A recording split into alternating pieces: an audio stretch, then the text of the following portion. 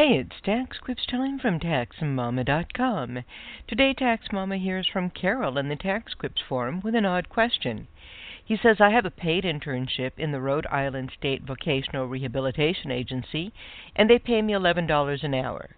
I work the most 35 hours a week without taking out taxes.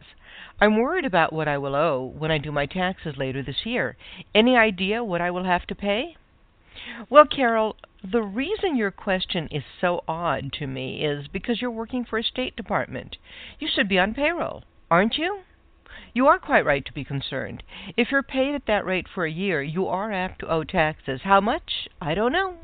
That depends on whether you pay a mortgage, are married or not, have children, have education credits, open an IRA or perhaps a health savings arrangement, have moving expenses, or a whole lot of other things only you know about your life, but I don't. This article provides information on both the things you need to know, both how to estimate your own taxes due and how to make estimated tax payments if you owe taxes.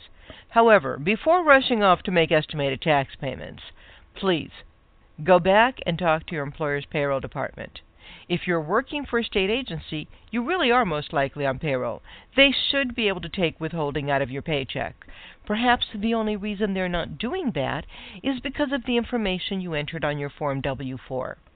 Once you know how much you expect to owe for the year, go back to the payroll department and have them help you fill out the W-4 so you get the correct amount of withholding for the rest of the year.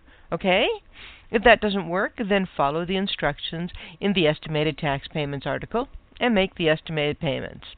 And remember, you can find answers to all kinds of questions about withholding and estimated tax payments and other tax issues free. Where? Where else? At TaxMama.com.